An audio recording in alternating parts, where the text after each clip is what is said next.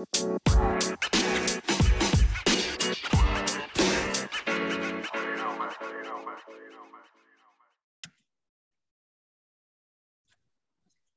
everyone, and welcome to Smart Living Hawaii's podcast, where we discuss smart homes and technology, sustainability, healthy lifestyles, and smart business. My name is Christina Laney Mitri, and I'm your host. Today, we'd like to continue our Sustainable Leaders series and have a talk story with Kirsten Faulkner, the Executive Director of Historic Hawaii Foundation. We will learn how to put Hawaii's historic buildings, structures, objects, sites, and how they play a big role in our future with listening and learning from the past. We're going to dive into the past of Hawaiian culture, not only how it reveals a sustainable way that we once lived, but also unfolds a thriving community that worked together with the land, ocean, and people.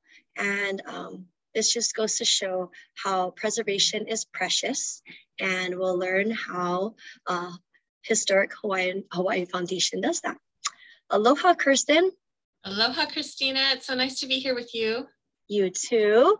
Well, what I would like to do before we begin is read your bio really quick. Kirsten, she is the Chief Executive of Historic Hawaii Foundation, and she oversees all aspects of its preservation programs, strategic planning, business lines, and operational matters. Prior to joining HHF in 2006, Faulkner was a senior city planner for the city and county of Denver. She holds a Master's of Arts in Urban and Environmental Policy from Tufts University and is a member of the American Institute of Certified Planners. Okay, well, let's dive right in. Welcome. And what is your background? I always like to start there because I know it sounds like you were in Denver. Maybe how did you make your way over to Hawaii and get into this world of sustainability? You know, like a lot of people, Hawaii found me more than I found Hawaii. And it's been a long and winding road, but I'm originally from Colorado. So the Four Corners area, which is the Southwest where Colorado, Utah, Arizona, and New Mexico meet. So it's sort of high desert, low forest, right on the edge of the mountains. And that area is actually known on the continent as the county with the highest density of archaeological sites in the West. So this idea of having archaeology and indigenous peoples right in the backyard, literally, we would dig in the dirt and dig up pottery shards and arrowheads and, you know, do class field trips to see archaeological sites. And I think that really embedded a love of history and exploration and wanting to know about the people who came before. So that was sort of my introduction to what is preservation. It was really about learning about how people interacted with place and how that place shaped people and then how people shaped their place. And when I went to study, it was really with the idea of doing environmental studies and sustainability and natural environment. And in the course of doing environmental policy work, I was really introduced to this idea of urban planning and how communities are formed and how people can make great living spaces that complement nature and climate and the natural world. So that nature, culture, history, built environment connection, I think really underlies a lot of the work I do today with Historic Hawaii Foundation. And of course, it's a natural fit in Hawaii as well. You know, that sense of indoor, outdoor living, the sense of we take care of the land and the land takes care of us. That is deeply embedded as an ethic of this place. So it was a nice fit. And then how did you find your way to Hawaii? Oh, you know, it was very interesting. I had a great friend who was maybe about 4 years older than me.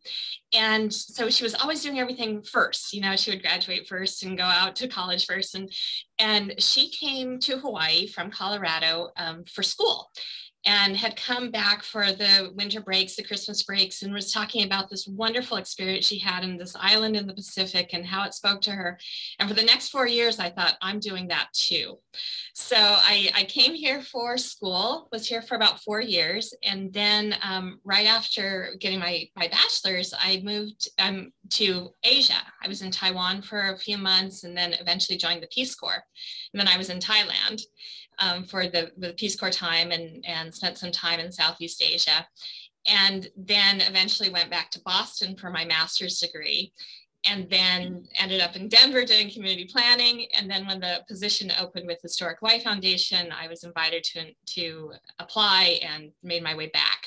So it was not a straight and direct road. You know, it kind of wandered all over the world, but eventually found my way back here. Well, I'm glad that you're here. I didn't realize it was from 2006. It's been a long time already. It has. Time is flying. When I took the position, I agreed to stay for 3 years, and it's been 16. So I guess that all worked out. I know. So for those of you who don't know, why don't we jump into what the Hawaii Historic Foundation does and how it all began, maybe from the beginning, how it began, and then what it does, and then go from there. So Historic Hawaii Foundation is a nonprofit organization. We work statewide, and it was founded in the early 1970s. So it was incorporated in 74, but of course there were some earlier meetings and so forth. So if you think back to the late 1960s, the early 1970s, and what was happening in Hawaii at the time, you know, it was post-statehood, a lot of building boom, the jet age was starting, so tourism was becoming a thing, the Vietnam War was going on, so there was this huge military presence, and this kind of rush to modernize and rush to Americanize was really being pushed. And so there was this rapid change that was sort of bulldozing everything. Highways were being built and bypass roads and high rises and hotels and resorts. And this kind of boom cycle also had a lot of casualties. You know, Chinatown used to be twice as big as it is today, but all of Ala and everything Mauka of Beretania was being bulldozed, and whole neighborhoods were being kind of sacrificed to this building boom. So there were people who were alarmed by that. They were saying, you know, wait a minute, what about old Hawaii? What about our roots? What about our culture? What about our environment? Let's take a breath here. Let's take a pause. And they started to hold, I call them listening sessions. At the time, I think they just called them, you know, community meetings. Mm-hmm. But they went around all of the islands and had these community talk story sessions. And they said, you know, what do you value about your community? What do you care about? And certainly economic development was part of it. Housing was part of it. Infrastructure is part of it. But a big part of it was, we're not like Southern California. You know, we're not mm-hmm. like other places. We are Hawaii. And so there was a sense of, can we protect what's precious and special? Yes, change is going to happen. Yes, development is going to happen. Can it be more targeted? Can it be more appropriate? And so after those talk story sessions, they gathered and had this big conference in the Monarch Room at the Royal Hawaiian Hotel in Waikiki. So this was in 1974. And 500 people came together and they said, we're going to make an organization.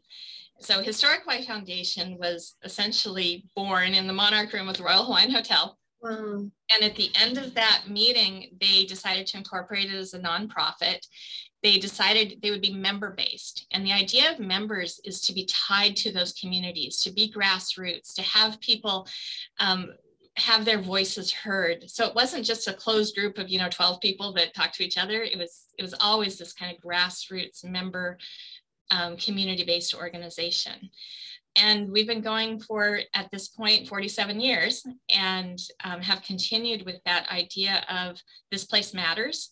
People have a voice in protecting this place, and we need to obviously be relevant, but we also need to be fierce in our protection. So that's where we started, and that's how we, you know, tried to continue ever since. So with your membership, I mean, how many members do you have today? We have approximately 1,000 members, and it varies. It's always an interesting question, because is one membership record one member, or is it their whole household, or is it, you know, everyone they bring? So our mailing list is about 3,500, but, you know, people who actually annually say, here's my dues and I'm a member and I vote at the annual meeting and so forth, it's about 1,000. Okay. And is it like just for those that are listening and might be interested, what are your dues and how does it work to be a member?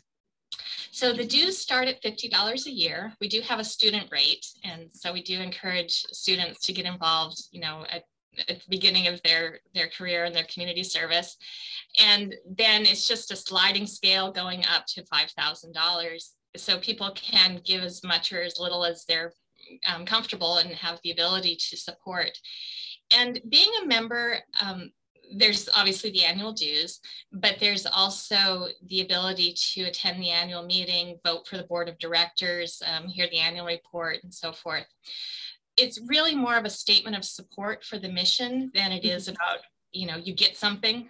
We don't give away keychains or t-shirts or anything like that. It's really about being part of a community of people that care about this mission. Yeah, for sure. So what exactly do you guys do?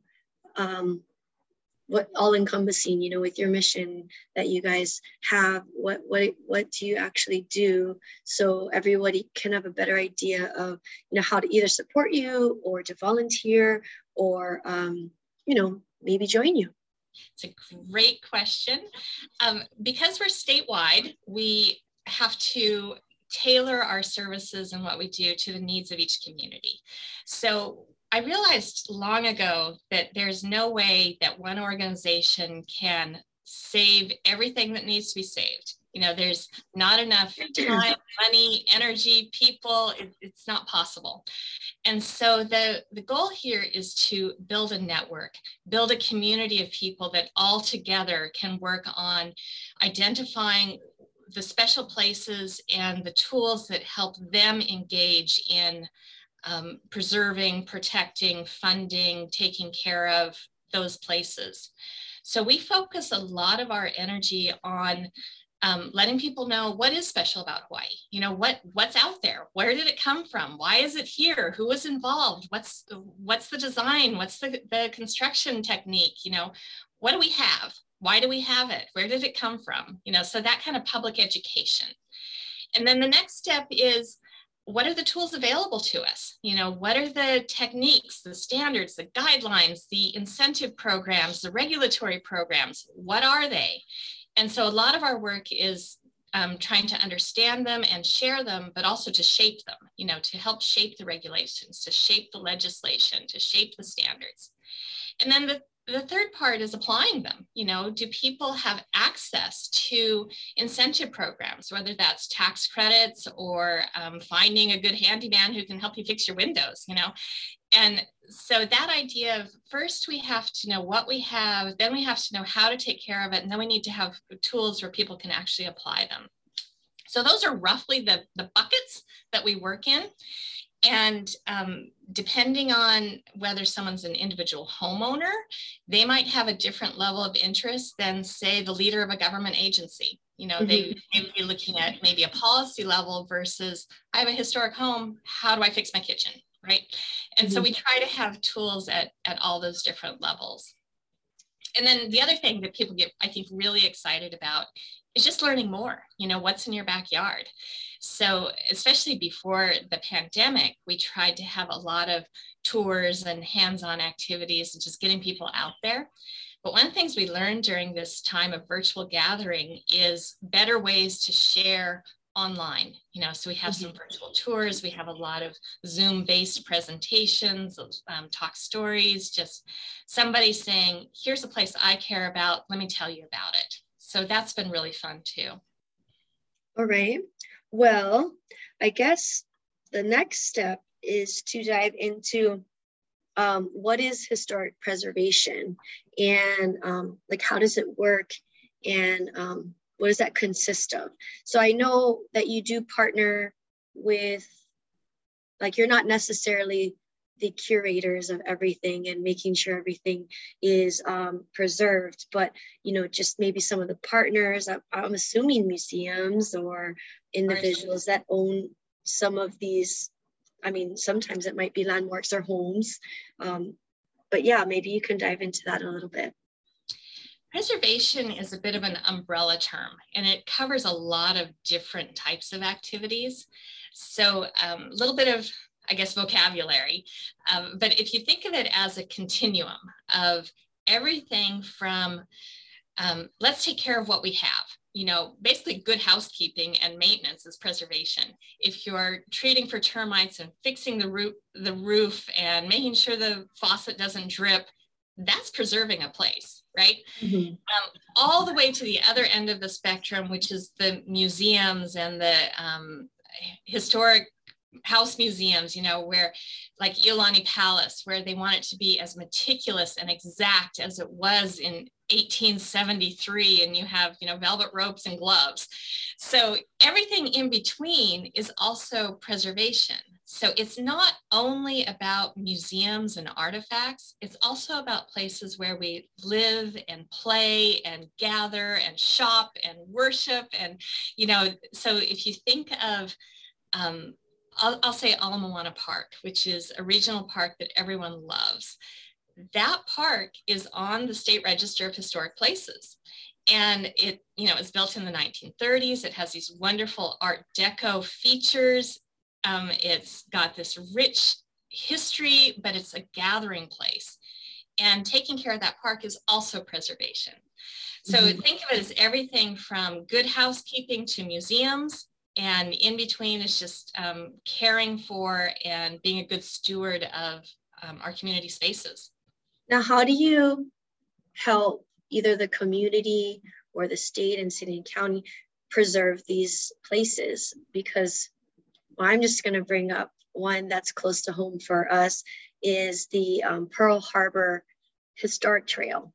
And I stumbled on this, the part that we've kind of been working on is about 5 mile stretch that runs along Pearl Harbor's kind of bay.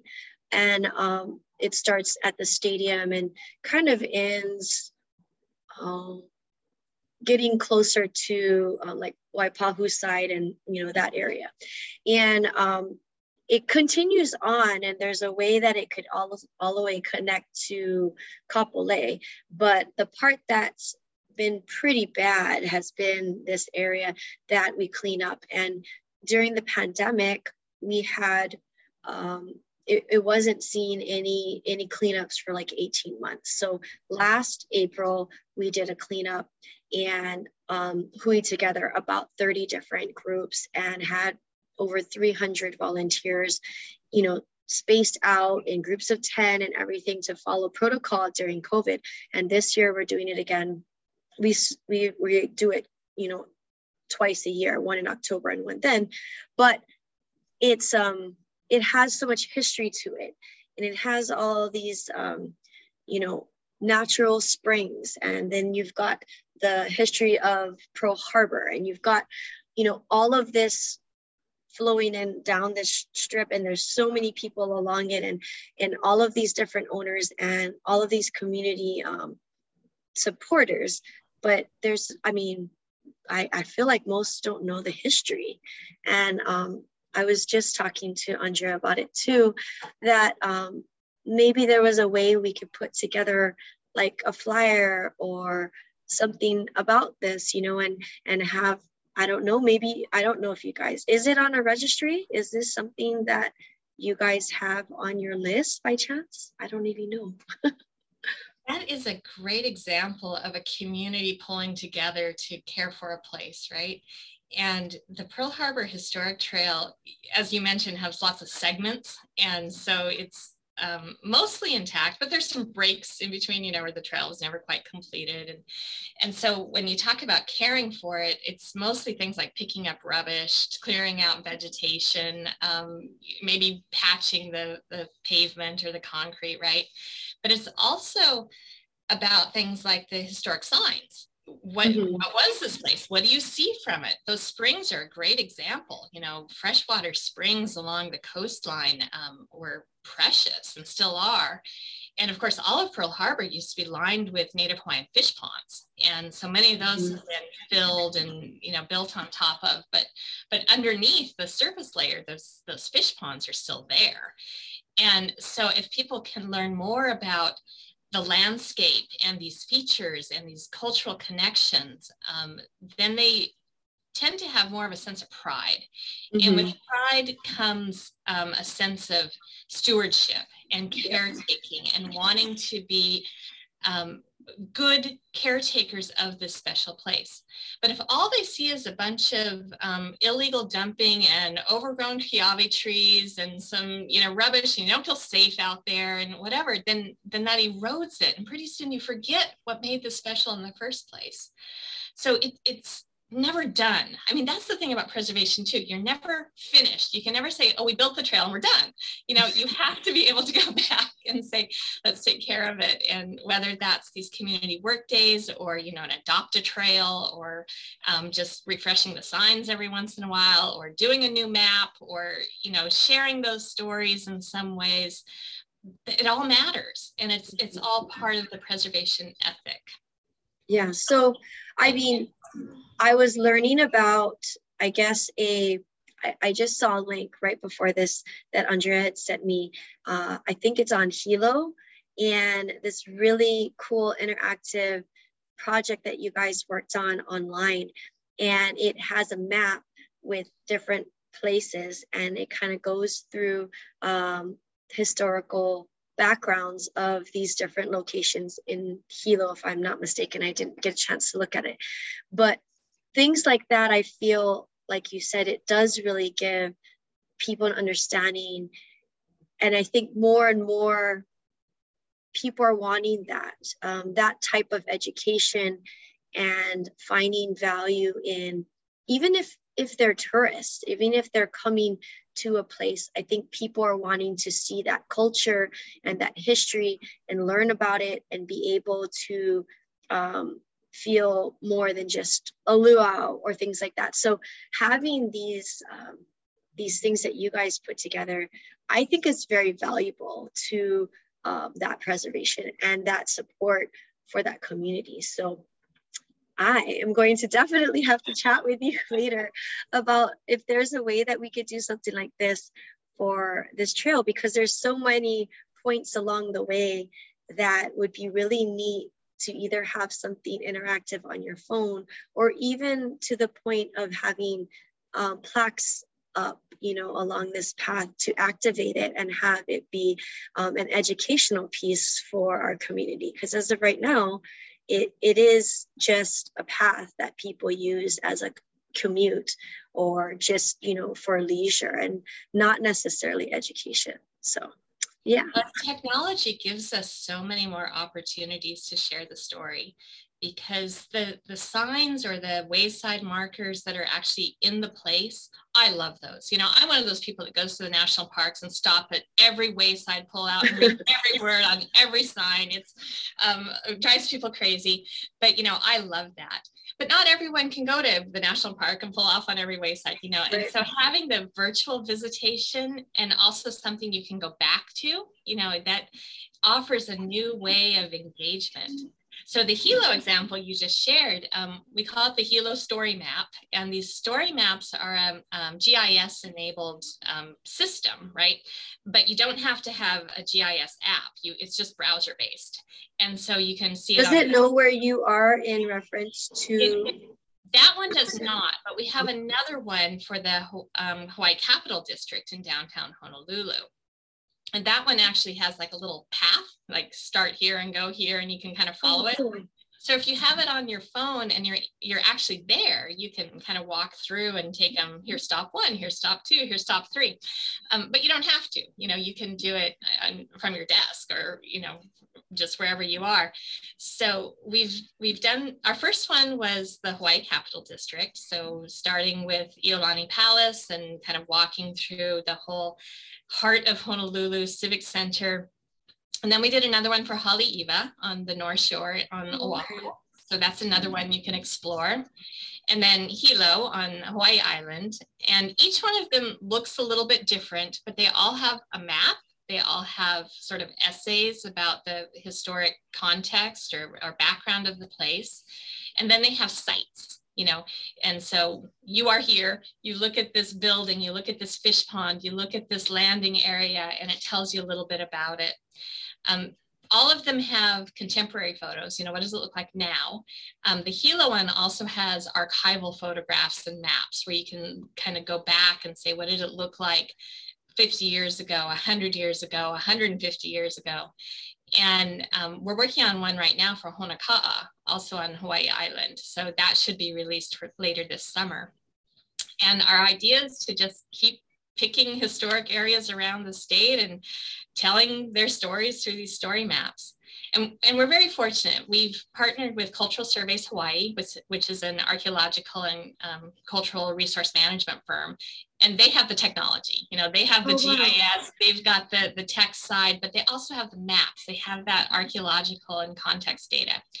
And then we've been partnering with local academics and schools. So with Capital District, we worked with Mid-Pacific Institute and their historic preservation class. So a bunch of juniors and seniors actually did some of the research and writing. For Hilo and Honoka'a, we're working with UH Hilo and their history department. And so this became part of their school assignment, you know, to learn research techniques, to learn how do you read these maps? How do you find these archival information? How do you make sense of it? So it's also an educational project in that way. Maybe LCC or something.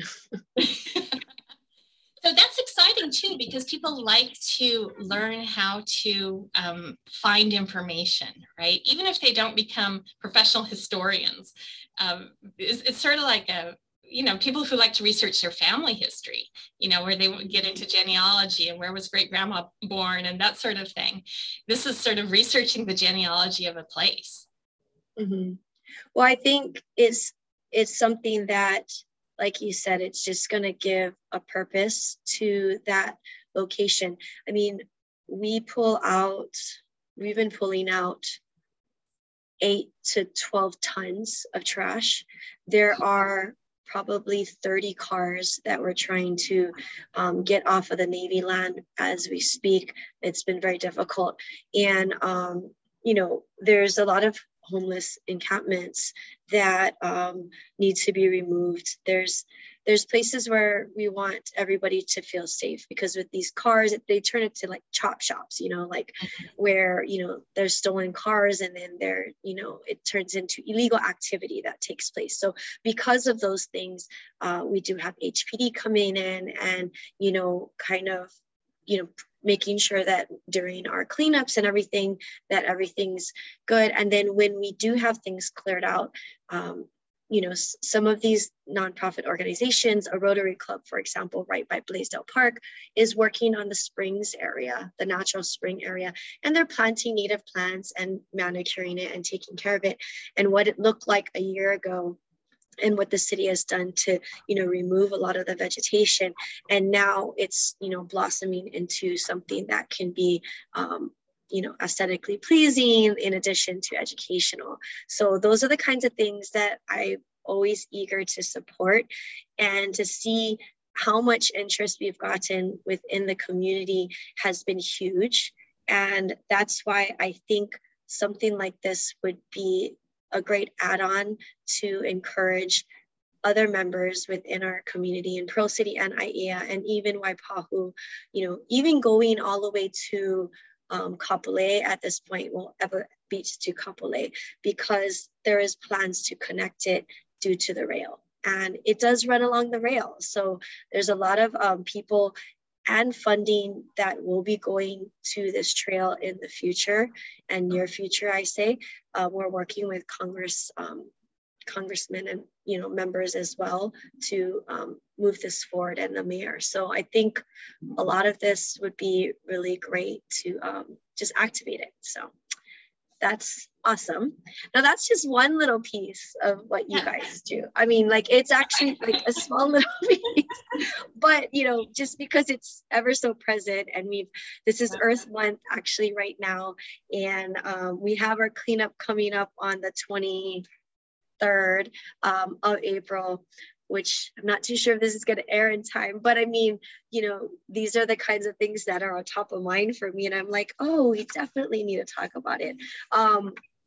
Maybe we can switch gears and talk about some other things, which is definitely along the lines of my real estate career, is the historic homes. So I would love to jump into this one as well. We're about halfway through our time frame here. So it'd be good to dive into historic homes and architecture. That would be fun to jump into.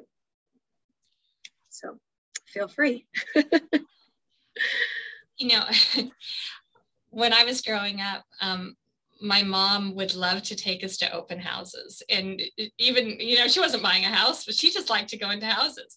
And she called it her Goldilocks syndrome, you know, after the Goldilocks and the Three Bears, where, you know, this little girl breaks into the Three Bears house and pokes into all the closets and eats their porridge and sleeps in their bed. She wasn't that bad, but I mean, my mother wasn't that bad, but she would always just talk about how much she loves homes and loves houses. And she would always drive down this one kind of tree-lined boulevard that had pretty modest homes, but they were all, you know, probably 70, 80 years old, and they all had the same setback and the same kind of roof lines, but they were all individual too. And she would just say, oh, I love this street. And so that kind of sense of what makes a neighborhood, what makes a home, it's obviously the architecture, but it's also the setting, you know, whether it's the trees and the yards and the neighborhood parks, and how people get together, and just sort of the stories of the families that have lived there over time. So I always think of her and her Goldilocks syndrome when I talk to people about their homes, because it comes through. They start to say, I love my kitchen. I love the light that comes in and how I grow my herbs in the window, and I can, you know, look out and see my yard, or you know, it just that sense of safety and belonging and continuity. So I think of our historic neighborhoods, our historic homes, as one of the just special, precious assets of Hawaii. And so yeah, there's different programs to recognize that. Obviously, the Hawaii Register of Historic Places is one that people can say they can nominate their home or their neighborhood. You know, like Lower Manoa, College Hill area. It's the whole area was nominated. You know, so it wasn't just here a house, there a house, everywhere a house. It's you know, the whole kind of district.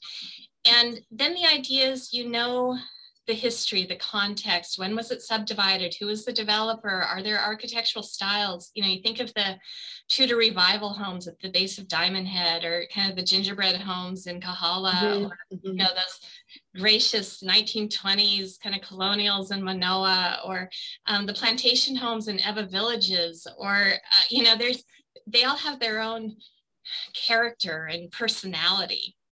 So these different programs basically to help people save that. You know, there are tax breaks for historic homes on property taxes. Could you explain what those are? Just people are probably curious. Yeah, and basically city and county, actually all of the counties, not just Honolulu, they offer different property tax, either reductions or credits for different community benefits. You know, it might be for nonprofit organizations, or for child care centers, or, you know, schools or hospitals. So basically the idea is there's a benefit that comes to the public that the city can support by reducing their taxes rather than by just giving them money, because you know, it's easier to reduce taxes.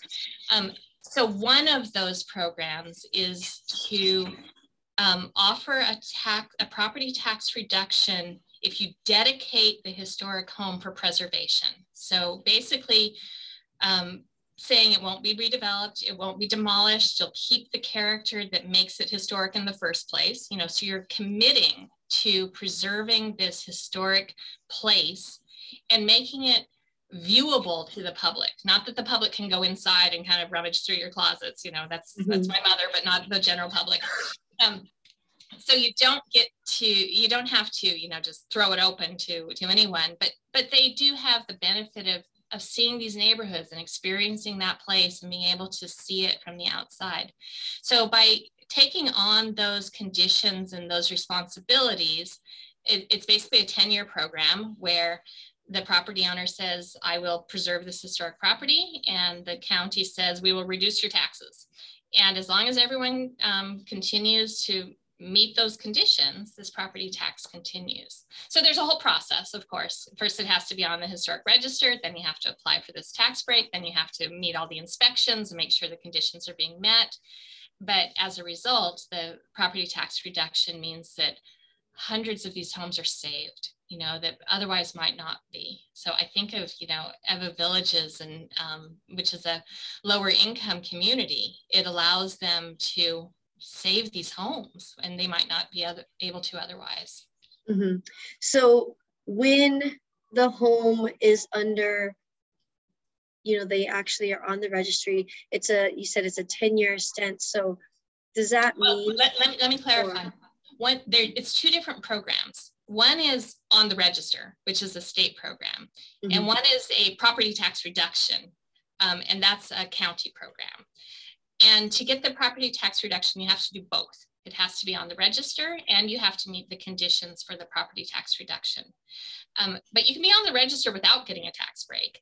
And just because you don't get a tax break doesn't mean you're off the register. Yeah. So people have to remember that being on the historic register is forever, with or without a tax break. It's a commitment you make.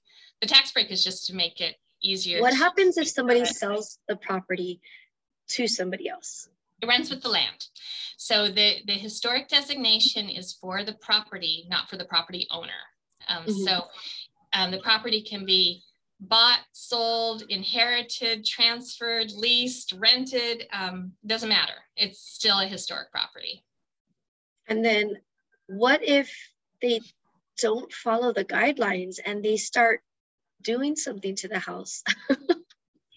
That's always a danger, right? And so part of the system that's in place is permit review. So when a property owner wants to do something, I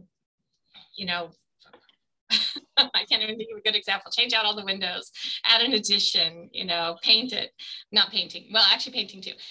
If it triggers a permit, then that goes through a permit review process. So painting doesn't trigger a permit. So people can paint without anyone ever looking at it and saying, oh, why did you paint that home purple?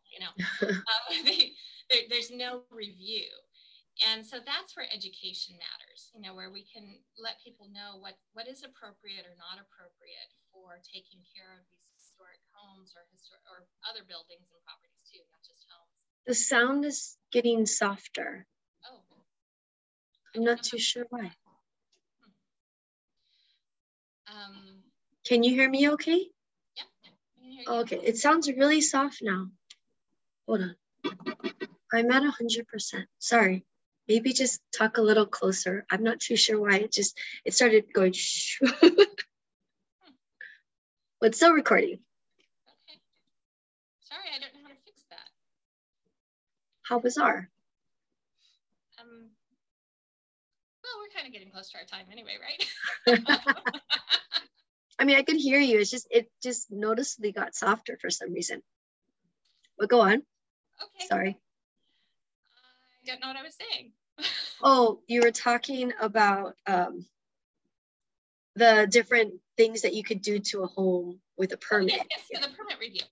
So the idea is if people know what are the best practices, what are the standards, what are the guidelines, how can they be good caretakers of a place? They can obviously choose to do that. You can decide you're going to take care of a place, but they need to know how. And so a lot of our educational programs are about that. What are those standards? What are those guidelines? Who can do the work? How do you know? And then the second part is if you're getting a permit, both the county reviewers and the State Historic Preservation Division reviewers will look at it and say, are you meeting those standards and guidelines, yes or no? And if yes, good, go forward. If no, then they'll tell you how you can. Mm-hmm. And so that's the kind of check and balance, you know, for committing to taking care of a place, you need to know how to do that. And then the permit review says, here's how you do that. So that's how it works. Yeah. That's simplified, of course. But it's not that you can't renovate or update things, you know, to, you know, have a new toilet or certain things like that. But and then from my understanding, a lot of it too is the visual aesthetics of what it looks like from the street as well, because you're also wanting to make sure that the people that, let's say they go on tours or they want to look at some of these homes, because they're on the registry, they're able to go. What day is it? On a Saturday? Which Saturday of the month? Second Saturday of every month. And it's, again, from the outside, you know, just visual from the outside. No, you're absolutely right. There's a continuum of what makes it livable. So yes, upgrade the plumbing, upgrade the wiring, add Wi-Fi, have security systems, but in a way that respects the character and doesn't just, you know, take out all your original wooden double hung windows and put in, you know, prefab vinyl, you know, you can do that. But also there's a hierarchy, you know, the outside is higher priority than the inside. The public spaces are higher priority than the private spaces. So something like the front elevation you see from the street is more important than the utility closet. You know, it's sort of a obvious thing, but you'd look more at the bulk and the mass and the materials are more important than the doorknobs. Which isn't to say you can't have beautiful crystal doorknobs which I totally was going to say. Of course. It's just that if you're making trade-offs, you know, and so usually we see a lot of updated kitchens, a lot of updated bathrooms, a lot of updated wiring, but you can, because you don't want the old knob and tube wiring that's going to burn your house down, right? Yeah. You want to I mean, like to code, and you want to like absolutely much more safer. Yeah. And even things like accessibility, you know, you want to, and especially as people age in place, you want to have things like ramps and maybe elevators if, you know, if the home is big enough or if people need accommodations. All that's fine. But the standards tell you how to do it in a way that's respectful and harmonious and not just sort of stuck onto the front and just kind of looking weird. Yeah, so there are homes out there that when you do purchase, they're already on the registry and set up this way. And then there's also homes that are not, that would be perfect candidates. So, you know, people may consider putting their home on the registry, and then do they come to you first to ask for directions or what to do? So there's a formal process and an informal process. So I'm actually happy to tell you that we are working right now on a website and a brochure specifically for realtors and their clients. Oh, so awesome. Later this month, we will be releasing that. And the Honolulu Board of Realtors is celebrating their centennial anniversary this year. And so they're planning on having that be part of their kind of rollout for the centennial. But it'll answer a lot of these questions. It'll say, you know, what does it mean to buy or sell a historic home? What does it mean to own a historic home? Where can I get more information? So we'll be sharing that out in the next couple of weeks. And then also on our website, historichawaii.org, there's a downloadable PDF that talks about the whole process. You know, how do you research? How do you complete the nomination form? What are some of these architectural terms? Where do you find information? And, you know, like many things, you can either do it yourself or you can hire someone to do it, depending on your time and level of interest. But that guide, that how-to guide, is a wonderful place just to learn more. And then the formal process is basically through the state. It's the State Historic Preservation Division. And then there's a board called the Hawaii Historic Places Review Board that's appointed by the governor and confirmed by the Senate. And that board is responsible for reviewing these nominations, and deciding, first of all, are they complete? You know, do they tell us everything we need to know in the form we need to know it with, you know, the photos and the maps and everything we need? And then number two, did they make their case? Did this meet our criteria for being a historic property? Is it documented? Is it complete? Is it accurate?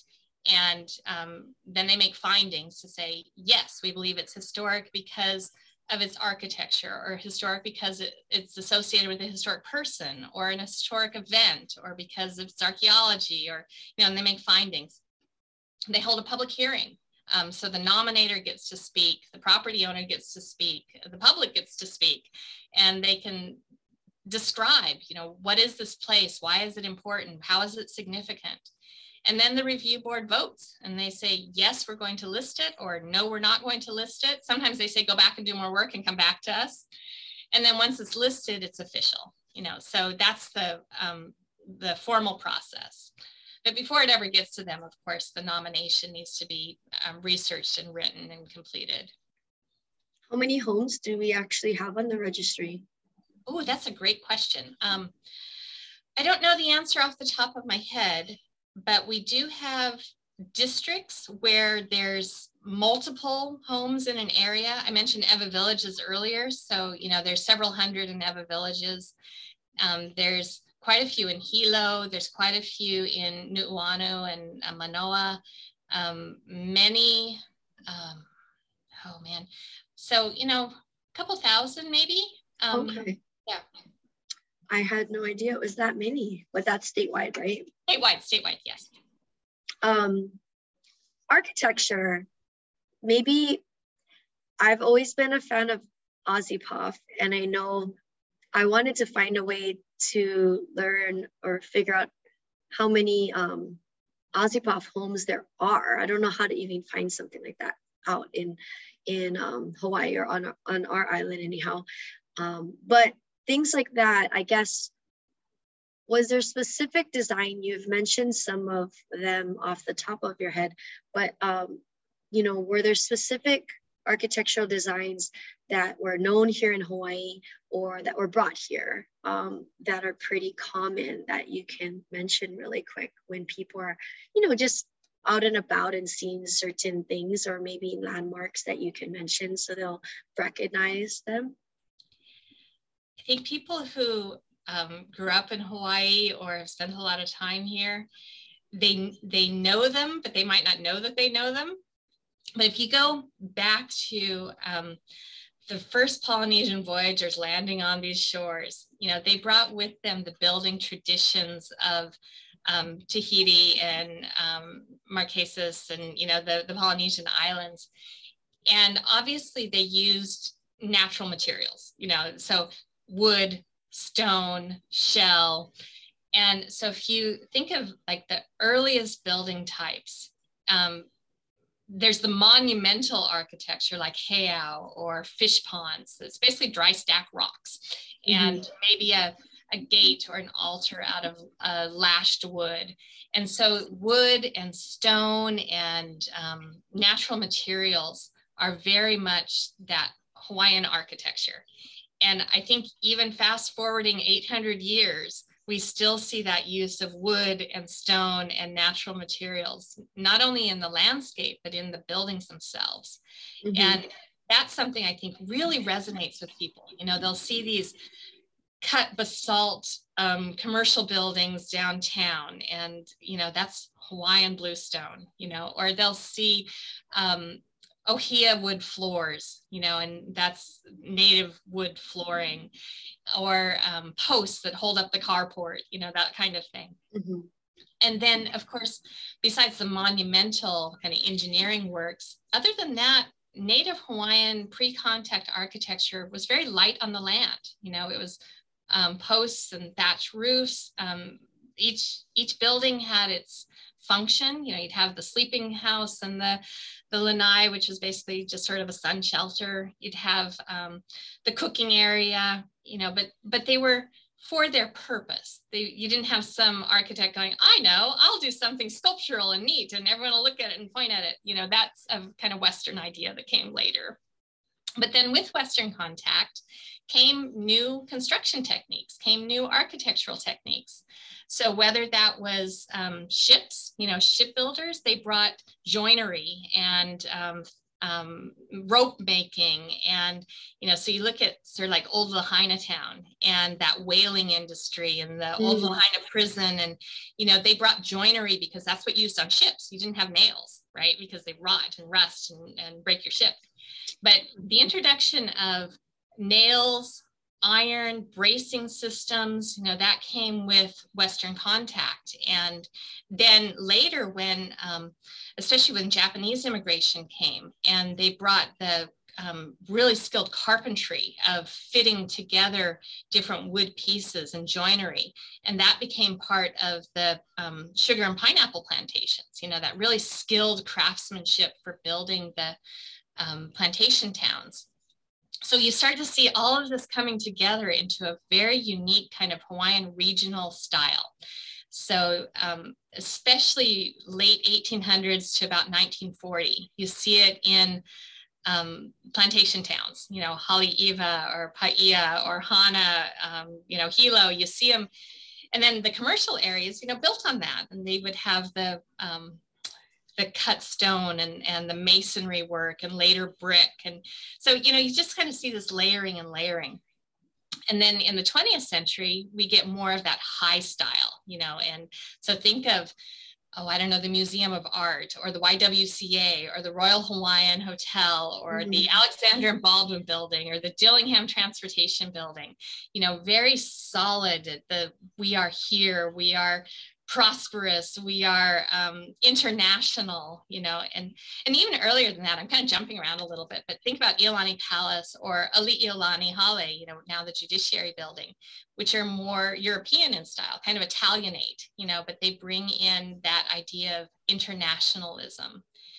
And of course, Hawaii is the crossroads between Asia and North America. So you also get a lot of Japanese and Chinese influences, and not just in the ornamentation, but in the actual construction techniques. So it's just a beautiful layering of people and place and cultural influences, and those all those different groups coming together and sharing what they had to bring, kind of like our food, Yeah, I mean, it's our culture, and it's really neat to see it all layered within everything that we do. So it's not just our food, it's not just our people, it's it's the place and even the homes, and the places that we've built over the years. So I mean, it's all really fascinating, and the more that you dig deeper and study all of this, the more you find out about our culture. And like you said, it resonates with you even if you're not born and raised here. I mean, I'm born and raised here, but even if you're not, you do come to appreciate how it was created and who created it and why it's the way it is today. And that's a unique thing about Hawaii, and I mean, that's why we all love it. And that's why there's people like you, a lot of people that I'm interviewing all the time that are sustainable leaders of Hawaii are drawn to Hawaii for whatever reason.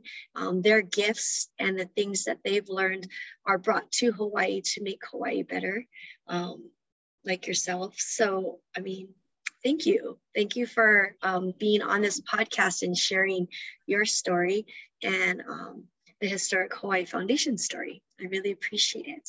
Oh, thank you. It's been so fun. Thank you, Christine. Yeah, I know. We're like running out of time. There's so much more that we could address, but that would be part 2, I would say. But one thing, because I'm definitely an advocate for green building and sustainability, climate change and everything, the focus on the homes and being able to preserve homes and use what's already existing is very important. Sometimes it may seem that it is, it takes more work to work off of something and not just swipe it clean and start all over. But all of those materials there that are salvageable and being able to use and, continue it on or preserve it is allowing for things to not be put into the landfills or burned in incinerator. And, then also not having to cut down more trees to start from scratch and things like that. So doing it this way is a more green and sustainable measure.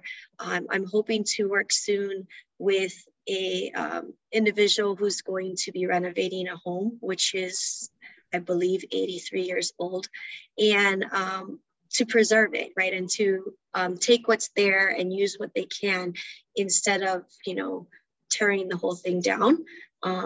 She's also worked on deconstruction of a home when need be, versus tearing it down and it all going to the landfill. So a lot of these things, they do kind of overlap, but it is within our community and making sure that we are more sustainable as a community, and that we can. Can I just mention, and thank you for really emphasizing the inherent sustainability of preservation, because when you think about the energy that went into building these places, whether it's the materials or the labor or the shipping, it took energy, and now that energy is embodied in that place. And if you demolish a place, you lose that energy, so that it's kind of like carbon sinks, right? That these existing places reduce our carbon reduction. They reduce our need for new materials, for new shipping, for the fuel that takes, to bring this across the ocean. Very expensive fuel now. And so just taking care of what we have is inherently more environmentally sustainable than tearing it down and then replacing it with something else. And they can be retrofit. You can add hot water heaters or solar panels or have more efficient shower heads. Those things are certainly able to be done. But just taking care of what we have is environmentally responsible.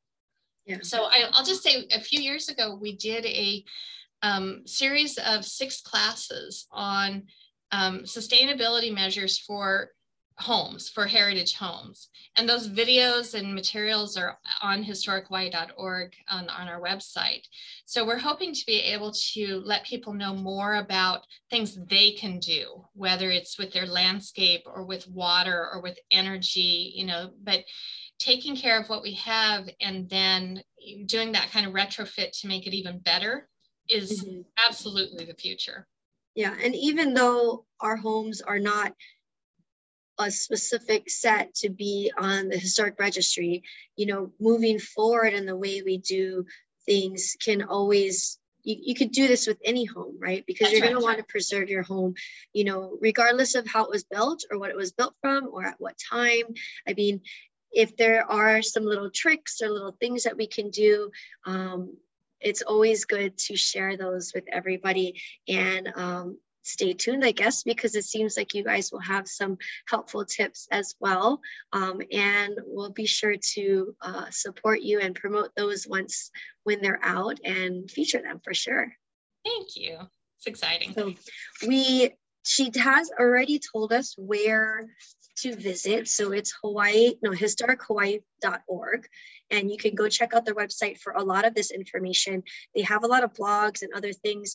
When it came, there was a whole bunch of links too that I saw that was focused on like climate change, flood adaptation, natural disasters, sea level rise, fire damage, a lot of things that you can do to prevent these type of, like how to preserve yourself, your environment or your space or your homes with these specific things that might come about, right? So lots of helpful things there for you. In addition to, they have a Facebook page, Instagram that you can check out, like their pages as well.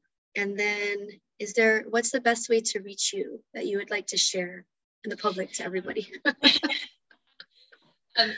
Member@historichawaii.org is the best email address if people are looking for information. And of course, the website. We're mostly still working remotely, so we try to answer the phone, but we're not always in the office. But that's 808-523-2900. Awesome. Are you guys going to start doing more in-person things, or do you think most of the things that you'll do will be online?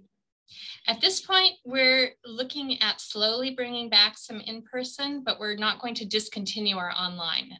Our virtual programming has been very popular. It's reached a lot of people, and we anticipate that continuing.